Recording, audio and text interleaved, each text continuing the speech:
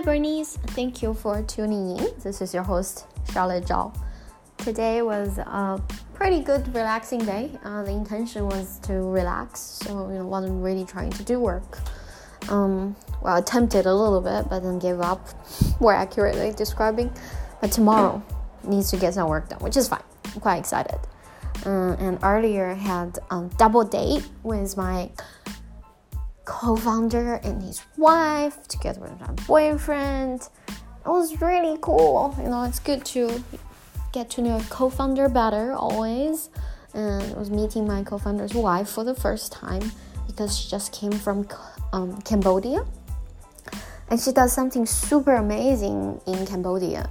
She was one of the founding members for this charity that teaches sex trafficking survivors sort of hair and makeup skills, so they could basically have a way of making a living, right?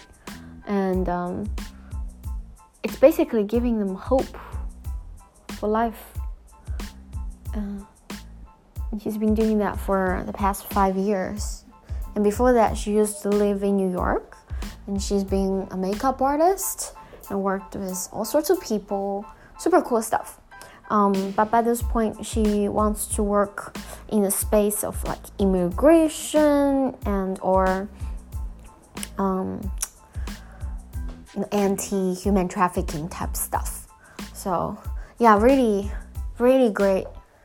And I think fundamentally, they're just genuinely nice people. So we had a great time. Plus, we found this amazing vegan ice cream at Waitrose. It's avocado and coconut milk mix together with some cocoa. Well, there's also the original version, which I can't wait to try next. So yeah, all in all, a wonderful day.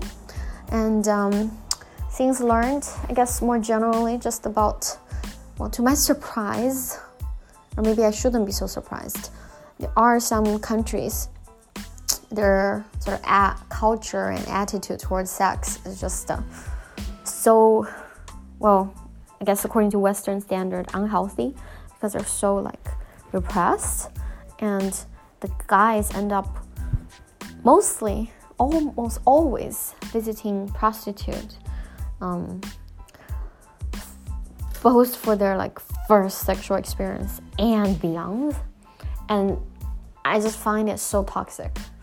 But there are more cultural reasons behind it. It's probably going to be a long time before anything changes. So yeah, that's I guess one reality that we just have to face. Well, that's it for today. Thank you for tuning in. As always, appreciate your effort and progress. See you tomorrow.